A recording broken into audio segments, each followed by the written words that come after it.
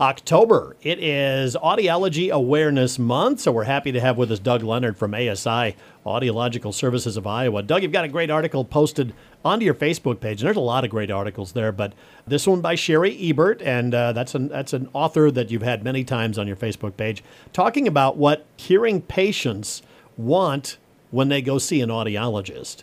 And it's very interesting. First of all, they kind of want their problems understood, first and foremost. Yeah, I think the gist of the article is, she kind of wrote it, I think, both for the audiology community to understand the patient perspective and also, as advice to potential patients who are going to see an audiologist, what to expect and what to look for. So I think she says, she titles that Acknowledging Our Hearing Loss Story.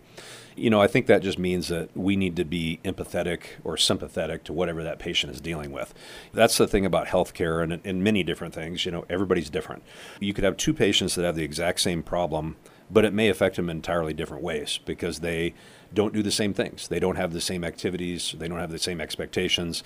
Everyone's different. And so you have to make a patient, when they come in, feel like they're being listened to and being understood. Exactly. Patients want to understand what they're going through and how to deal with it. That's where we lead to another one. It's like they don't want to hear about products right away. They want to hear about solutions. You have to understand, again, what their degree of hearing loss is, what their problems are on a day-to-day basis. It might be someone who lives by themselves, so they're not really communicating with other people in their own home so much, but maybe they have trouble hearing on the phone, and they've got relatives, maybe their kids live at a distance, so they only communicate via the telephone or maybe through FaceTime or whatever. And so you have to realize what that patient needs the most. They may need help with hearing aids that connect to their cell phone, so we can have them have that communication with their loved ones. It might be somebody who's really into watching television. They spend a lot of time watching TV. They just need to hear that better. It certainly can start with hearing aids, but it also evolves into other devices that we can give patients to help them do well. They rely on you to know the latest technology, to understand that, and how it can be adaptable to them. They do, and that's where it can be very confusing. You have some patients that come in that are very tech savvy. They've done a lot of research, which is great. They have questions about things when they come in. They understand how to use their smartphones. They understand how to pair things with Bluetooth. And then you have people who have no idea what any of that means. And so you have to do that. You have to understand what the patient's needs are. And I might need to be almost a cell phone guru and walk them through cell phone issues. I might need to stop at their house and set up a TV listening device and plug it into their television.